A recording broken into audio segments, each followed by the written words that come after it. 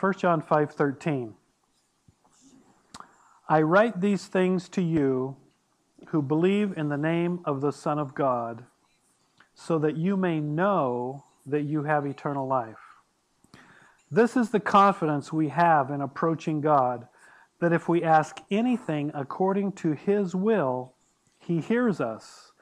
And if we know that He hears us, whatever we ask, we know that we have what we asked of Him. If you see any brother or sister commit a sin that does not lead to death, you should pray and God will give them life. I refer to those whose sin does not lead to death. There is a sin that leads to death. I am not saying that you should pray about that. All wrongdoing is sin, and there is sin that does not lead to death. We know that anyone born of God does not continue to sin. The one who was born of God keeps them safe, and the evil one cannot harm them. We know that we are children of God and that the whole world is under the control of the evil one. We know also that the Son of God has come and has given us understanding so that we may know Him who is true. And we are in Him who is true by being in His Son, Jesus Christ. He is the true God and eternal life. Dear children, keep yourselves from idols. Let's pray.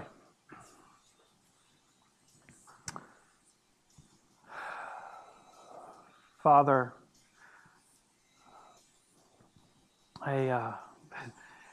just reading this scripture, going through my mind and thinking of Alfred and his family in Pakistan. Father, the freedom for us to stand and to sit, to gather together and to read your word and to just sing your praise and to spend time together in the name of Jesus is, Father, the reason his wife and daughter are dead. And that his nephew is held hostage, and why his life is threatened. Father, we take so much for granted. Father, I want to thank you, first of all, again, just for the privilege of gathering in freedom to worship you. Father, forgive us for taking that freedom for granted and not valuing your word and not valuing the freedom that we have. Father, help us to make the most of it. Help us to be hungry for your word, even as we're here this morning, to be hungry to hear your words and to obey them and then to carry them to our jobs and our schools and our neighborhoods. Father, give us ears to hear this morning. And I also pray, Father, for your mercy on Alfred. I pray for your mercy on his nephew. Father, that in your mercy you might just miraculously, like Peter walked free from prison in the book of Acts, that Father, in a miraculous way, his nephew might walk free from where he's been held hostage by the Taliban. Father, I pray for your good news to go forth in Pakistan and other similar countries, and for people to hear and the good news and to be set free in the name of Jesus. So, Father, thank you again for this time and your amazing mercy to us in Jesus. Amen.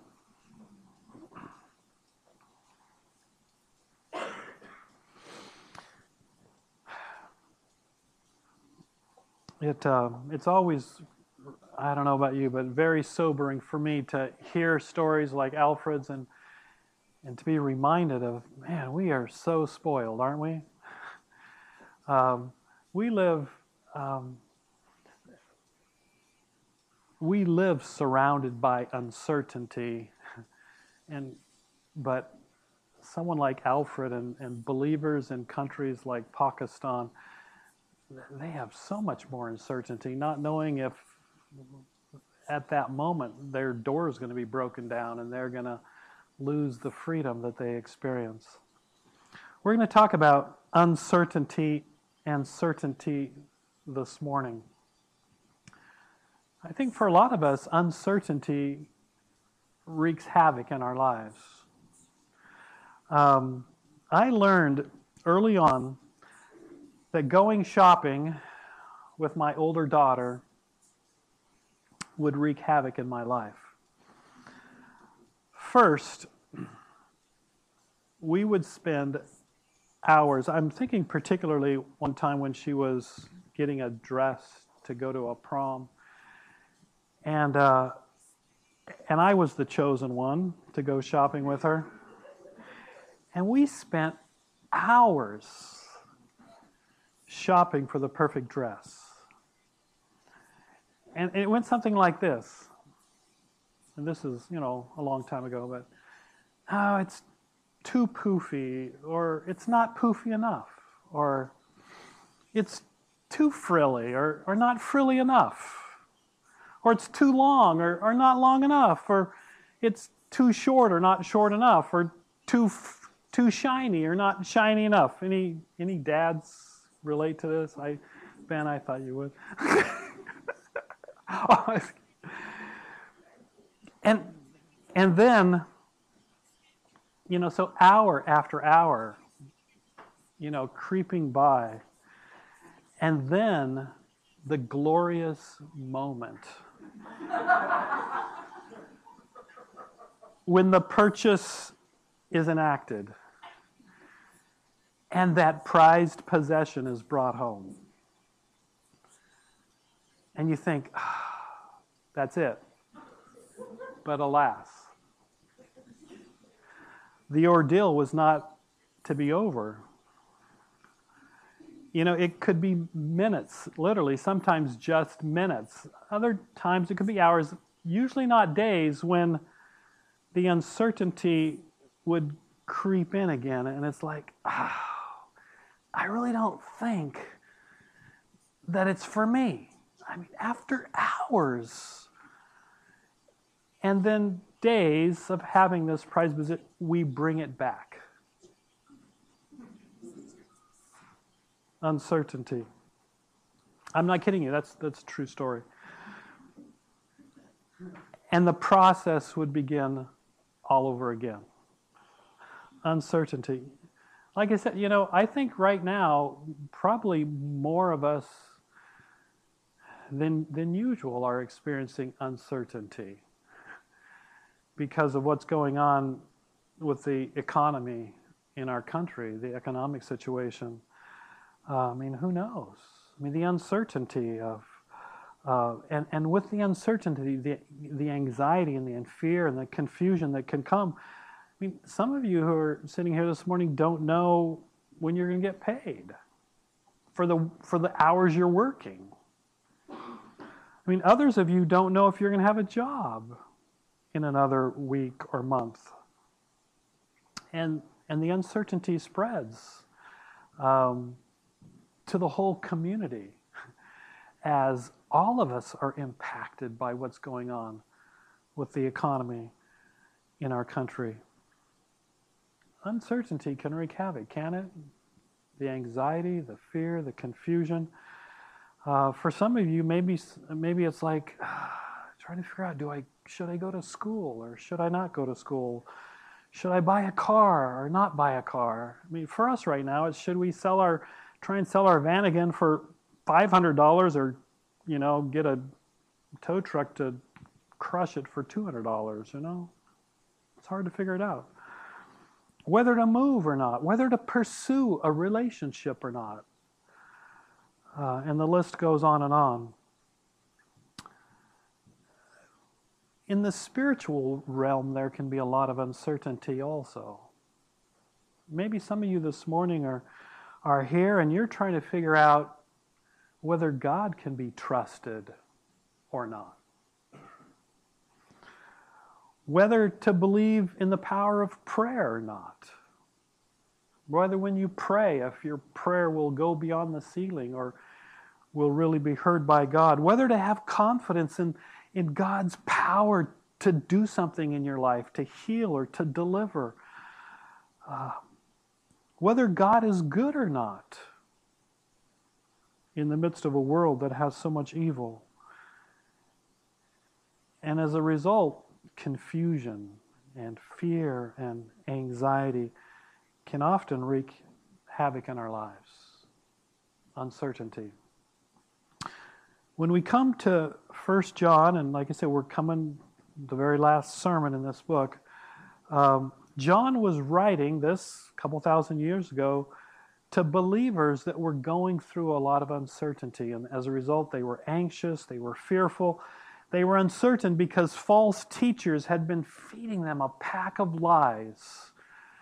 Lies like the body is evil and only the spirit is good.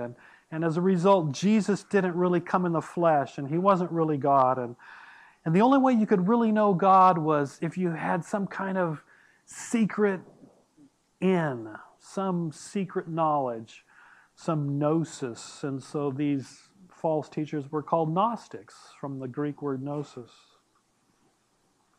And as a result, these believers that John is writing to are confused and they're uncertain about whether or not they're really saved.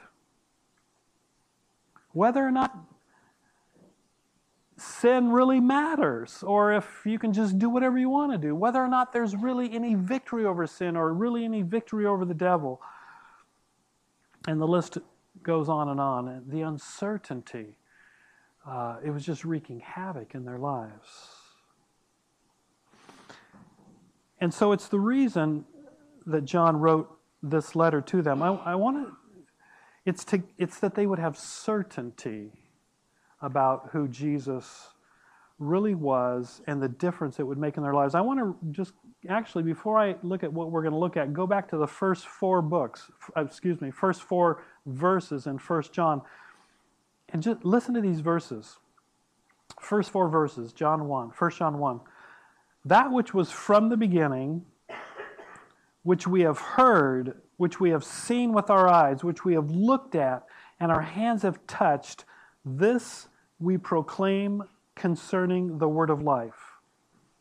And the life appeared, and we have seen it and testify to it, and we proclaim to you the eternal life which was with the Father and has appeared to us. We proclaim to you what we have seen and heard, so that you also may have fellowship with us. And our fellowship, in this intimacy of relationship, is with the Father and with His Son, Jesus Christ. And we write this to make our joy and your joy complete. And so John is saying, he says, as he begins, he says, in the midst of all your confusion and uncertainty, he says, I got something that is guaranteed certainty that you can know for sure. And it's that the eternal God, before time began, came in a human body, and we touched Him, and we heard Him, and we saw Him. And in fact, he says, we scrutinized Him. It wasn't just a passing glance. And we know for sure that the eternal God, Jesus Christ, is life, and is our life, and is where intimacy of relationship with God is. And that's how John starts his book, and now he's wrapping his book up.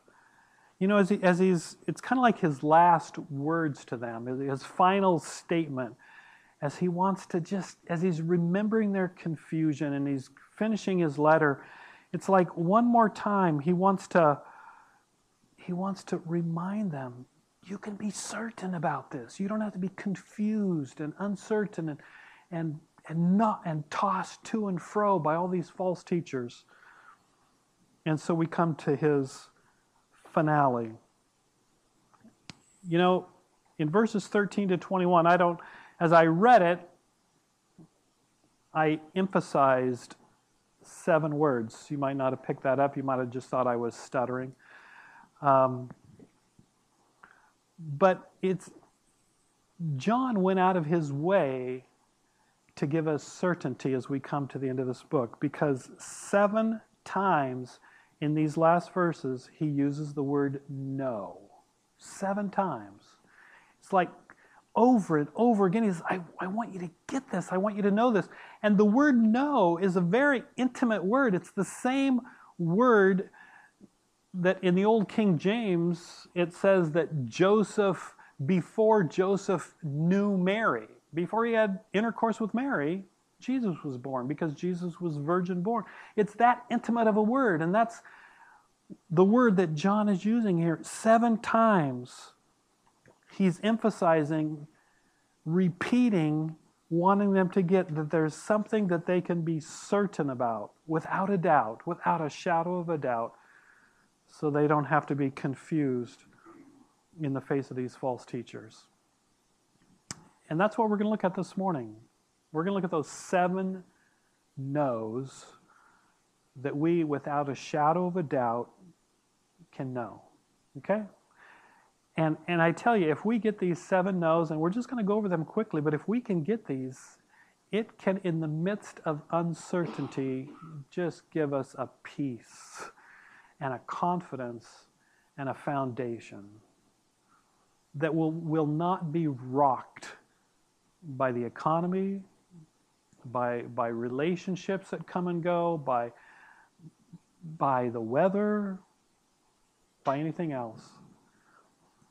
These things we can know beyond a shadow of a doubt who believe in the name of the Son of God. And that's how it starts. Look with me back at verse 13. John says, I write these things to you who believe in the name of the Son of God, so that you may know. Okay? That's who I'm speaking to primarily this morning.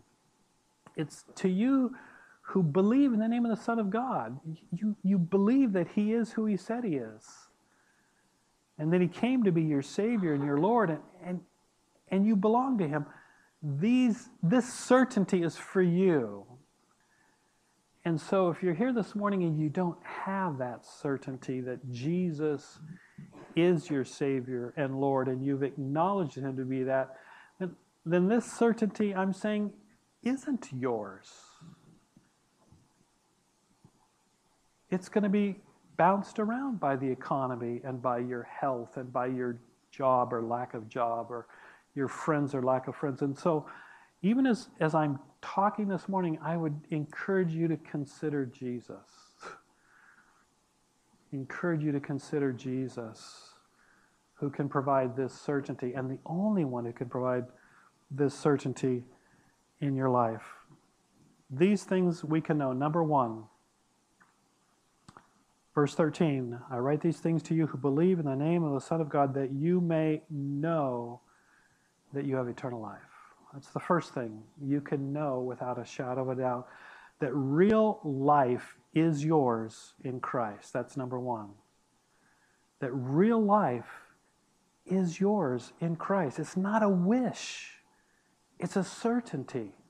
Eternal life beginning right now. Real life right now. And how can we know that? Because remember, as John has written to these believers, this life isn't just some philosophical or theological notion or information. It's based in a real person. The word of life, as I read in 1 John 1, 1-4, the eternal life was a person, Jesus Christ. God, eternal God who became flesh, dwelt among us. He was life. In Him is life. And in Him is life because He purchased in His own body on the cross, by dying for our sins, by rising from the dead, by conquering sin and death and the devil, and providing us life, the certainty of life. In Romans 6:23 it says, the wages of sin is death. And that's what our world lives under, death. We're all heading that direction physically and eternally.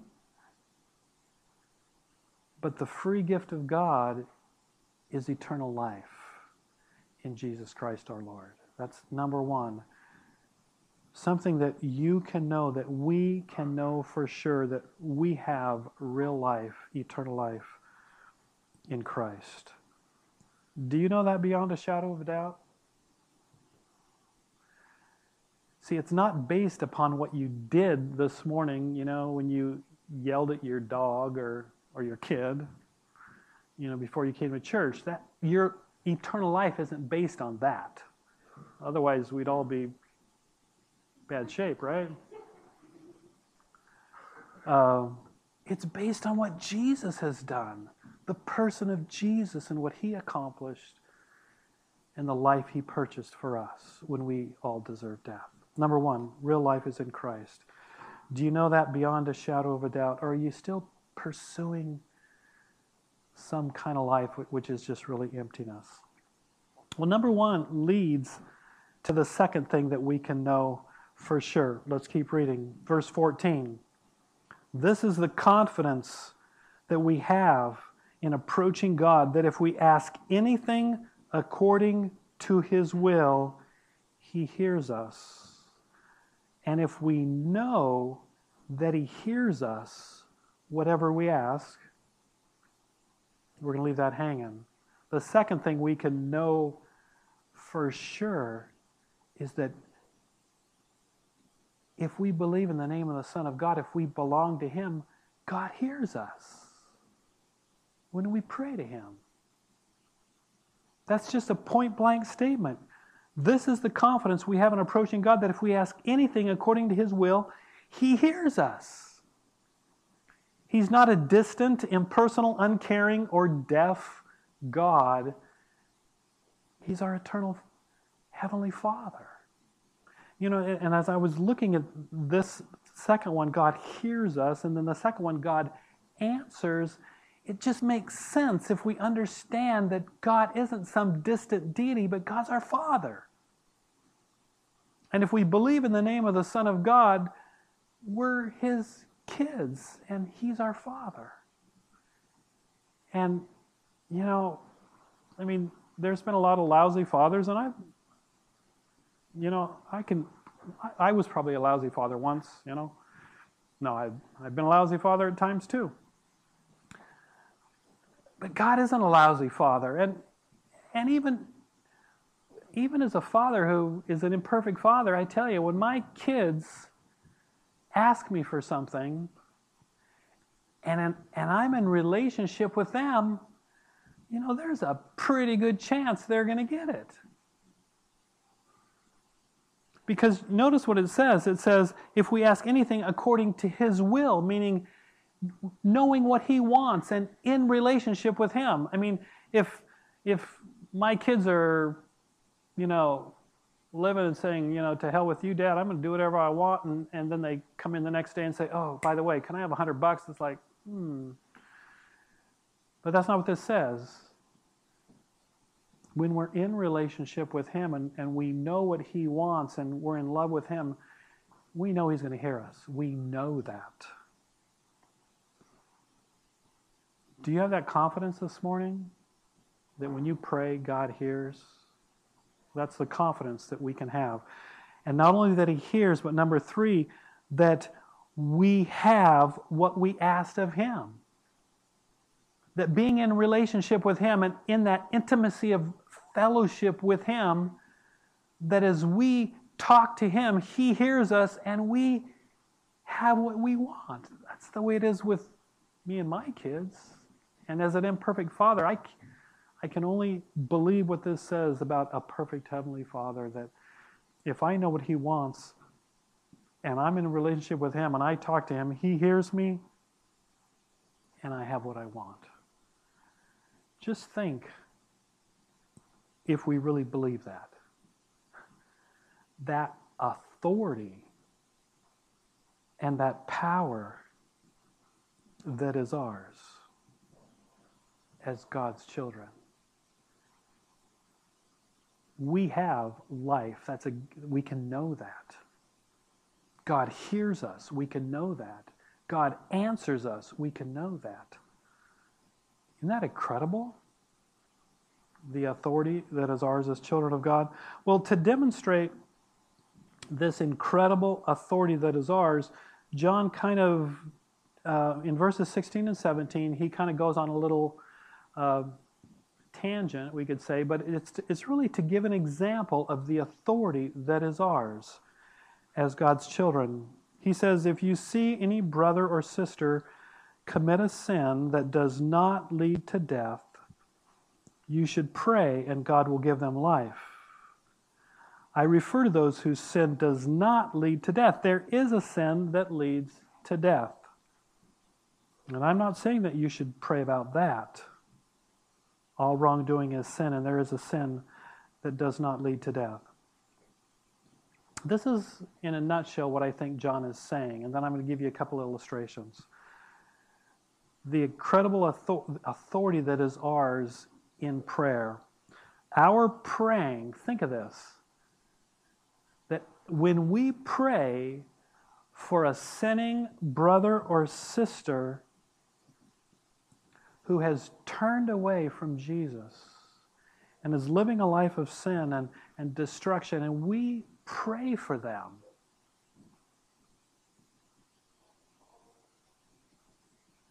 we can know that God will hear us and answer that prayer and turn them from death to life.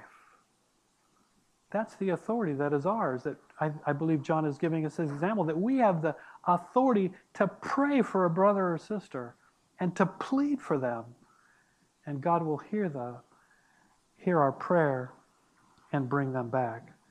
Our prayer will be heard by our Heavenly Father, who will, through the Holy Spirit, convict them of their sin and their hardness of heart, will open their eyes again to see Jesus and fall in love with them and draw them back to Him.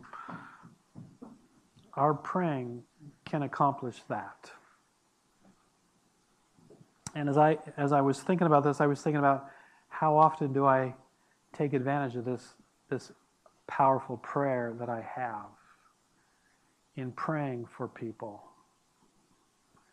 in praying for people's salvation. However, as John continues on, there is one possible exception, and this. And I know that's probably what you're focusing on here. There's this sin leading to death. What is that? I'll let Daniel talk about that next week.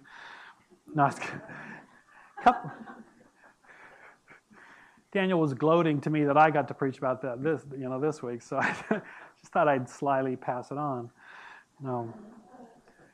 In Hebrews 10:26 and 27, it says this. It says, if we deliberately keep on sinning, listen to this. This is a sobering verse.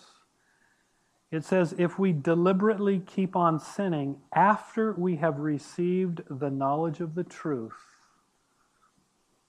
no sacrifice for sins is left.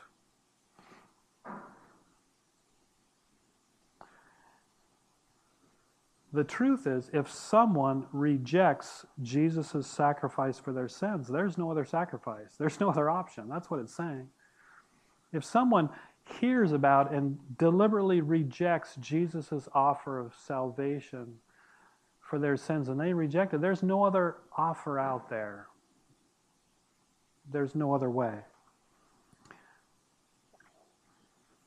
Mark 3:29 says, whoever blasphemes against the Holy Spirit will never be forgiven. They are guilty of an eternal sin. We could say eternal death. And again, I think in a little different way, this verse is saying if someone rejects the Holy Spirit's convicting them of their sin, there is no other convicting power that can open their eyes to Jesus and their need of Jesus as their Savior.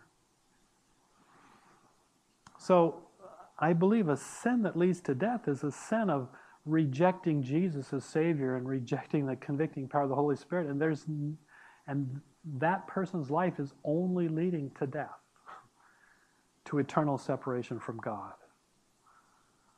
The question is, what is John saying here? For whom then do we not pray? Is that what John is saying? Are there people that we should then say, that's them, I'm not praying for them? Notice what John says here. I think it's important. He says, I refer to those whose sin does not lead to death. There is a sin that leads to death. This is an important phrase. He says, I am not saying that you should pray about that. He's saying, I'm not saying that he's not giving them a command. He's kind of throwing it out there. And there's these individuals that have totally turned their backs on Jesus. The convicting power of the Holy Spirit.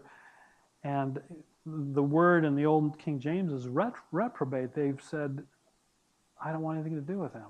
How do we pray? Or do we pray for such individuals? I want you to notice, John doesn't tell us we shouldn't pray for them. He's saying, as we're burdened for them, remember, John is giving us things that we can know for sure, right? What can we know for sure? Number one, that we have real life in Christ. Number two, that when we pray, God hears us. Number three, that when we pray, God answers. And what John is saying here is, if you see somebody that is living that life, he says, I'm not saying that you can know for sure that praying for them, they will be brought back.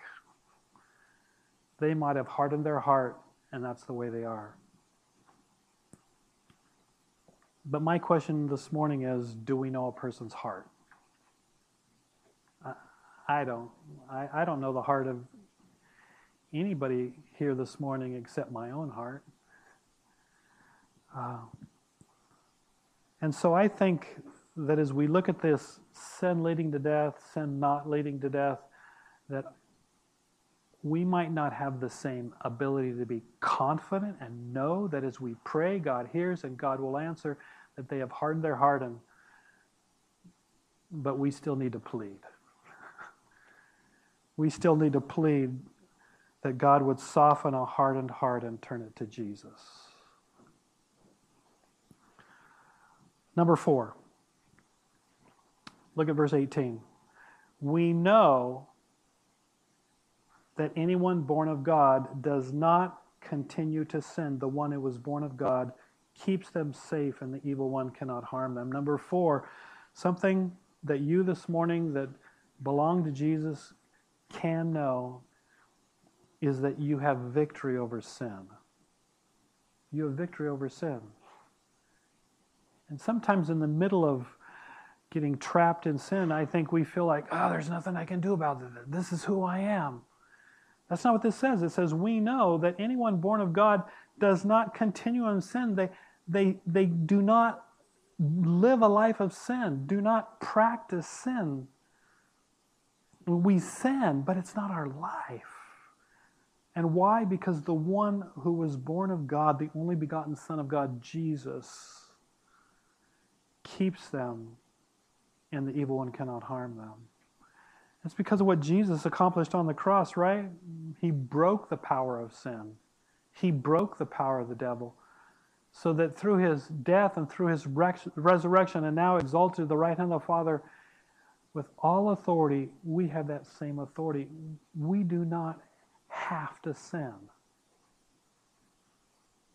We're not helpless victims of sin. Do you know this morning the victory over sin that is yours in Jesus? That's what John is communicating to his readers and to us this morning, that in Jesus, his death and resurrection, you have victory over sin. If you don't think so, John's response was, you're listening to a lie. You're listening to a lie from the evil one. And he doesn't have authority over you except as a roaring lion trying to intimidate you and scare you.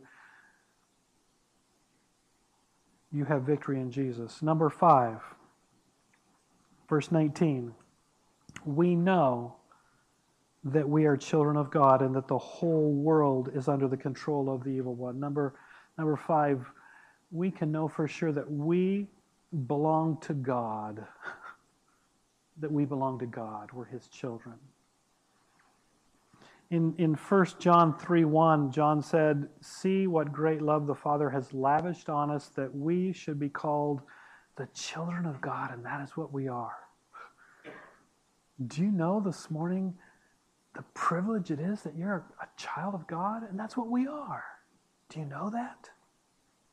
And the privileges that go along with being his kid, that he hears you, that he answers your prayer, that you're secure from the evil one who is the God of this world. And the whole world is under his control, but not you. You belong to Him.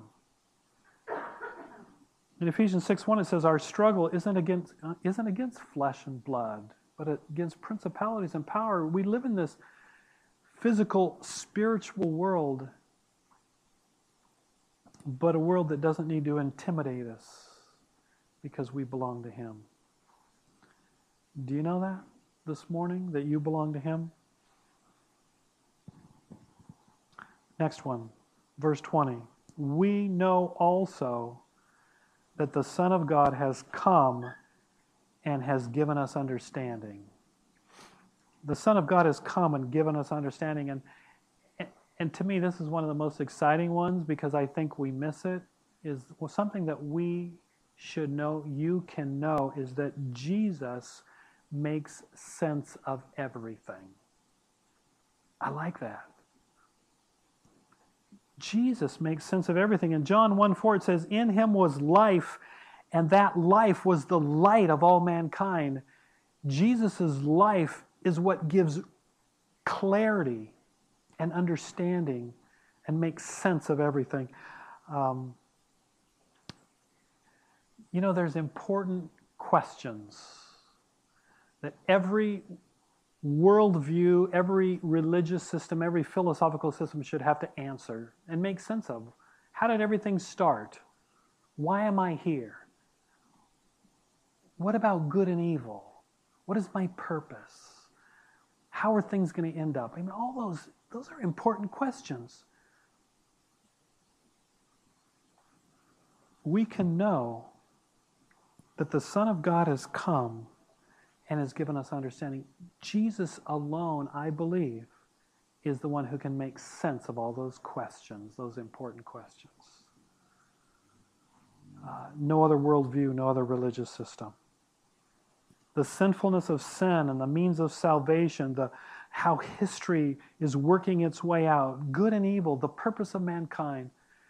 Jesus is the one alone who can make sense of all that. And if Jesus is at the heart of your being and your living, then these things can make sense. And last of all,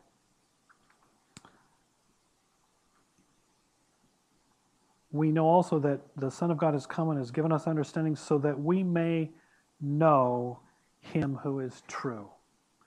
And we are in Him who is true by being in His Son, Jesus Christ. He is the true God and eternal life. What can we know? That truth is in Jesus. We live in a world that is full of subjectivity. That's a lot of where the uncertainty comes from. It's like, well, if that's true for you, that's great, but that's not really true for me. It's one of the most ridiculous, silly things that there is. Having been a wannabe philosophy major, but subjectivity, it's like there is truth. And the people who are claiming that everything's subjective, the reality is that's their truth. Everybody believes something.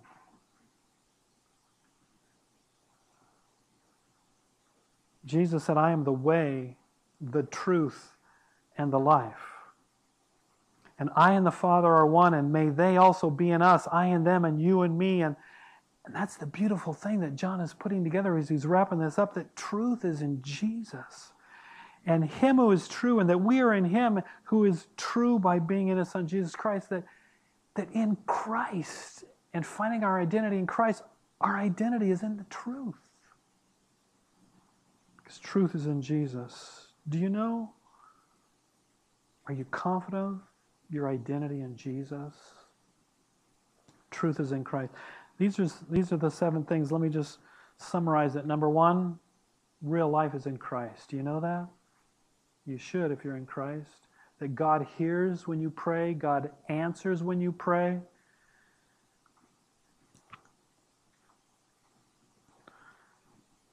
That you have victory over sin. That you belong to God. That Jesus makes sense of everything. And that truth is in Jesus. But he gives one final exhortation. Do you get that? Verse 21, Dear children, keep yourselves from idols. It almost seems like kind of a quirky way to end, doesn't it? I don't even remember him talking about idols. Dear children, keep yourselves from idols. And I think this is what he's saying. Dear children, as you've been tossed around and you're full of confusion and fear and anxiety by all this false teaching and all these lies and all this misunderstanding, he says, dear children, keep away from anything and everything that might take God's place in your heart. And you being confident of the truth of who you are in Jesus. And I think that's one of the hardest things for us to do, is because we're bombarded, aren't we, by information all day long, from radio and TV and newspapers and magazines and people that we're talking to, everybody that has their opinions and their ideas. And what can it result in but uncertainty? Like, yeah, what is true? And what does bring certainty? And what should I be confident in? And what should be a rock and a foundation in my life, so I'm not just anxious and confused and uncertain all the time? And honestly, I think that's how some of us go through life. Because we think it's maybe kind of open-minded or cool to be thinking, well, maybe I should just be constantly considering other things. I think it's good to be listening and understanding, but taking in the lies and the opinions, so we're constantly struggling with uncertainty and confusion and anxiety. I think that's why he ends with this last thing. I've given you these things that you can know. And if you know them, your life will be based on a rock and a foundation that will keep you from being tossed to and fro like everybody else in the world, no matter what happens. But you got to be careful, because you're going to be constantly bombarded by these things that are grabbing at your mind and grabbing at your heart and trying to get your attention and your affection. And don't listen to them, because this is the truth. You don't need to look elsewhere. This is the foundation. You don't need another one. This will provide the certainty and the confidence that we need. Do you know these things? Do you know the amazing privilege and authority and power that is ours in Jesus? Paul said, I know whom I have believed. In 2 Timothy chapter 1. Can you say that? I know whom I have believed. There's 7 things right here that you can know. I encourage you, read through them again. You can know these things, and they will be like a rock to build your life on. There will always be uncertainty in our world and about the future.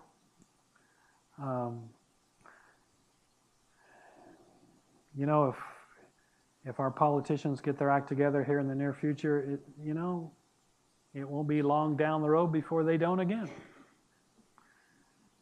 I mean, that's not where our certainty can lie.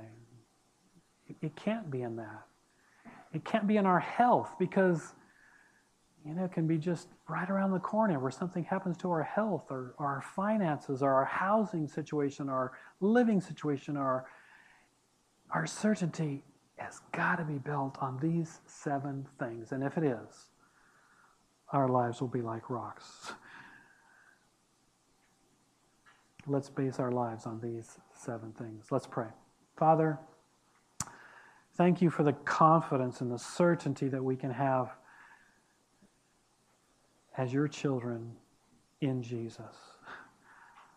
Father, help us to be individuals that just hungered to know you, to build our relationships on you, that nothing would rock us, nothing would shake us, no matter what somebody says, no matter what happens, because we're yours and we know that. In Jesus' name, amen.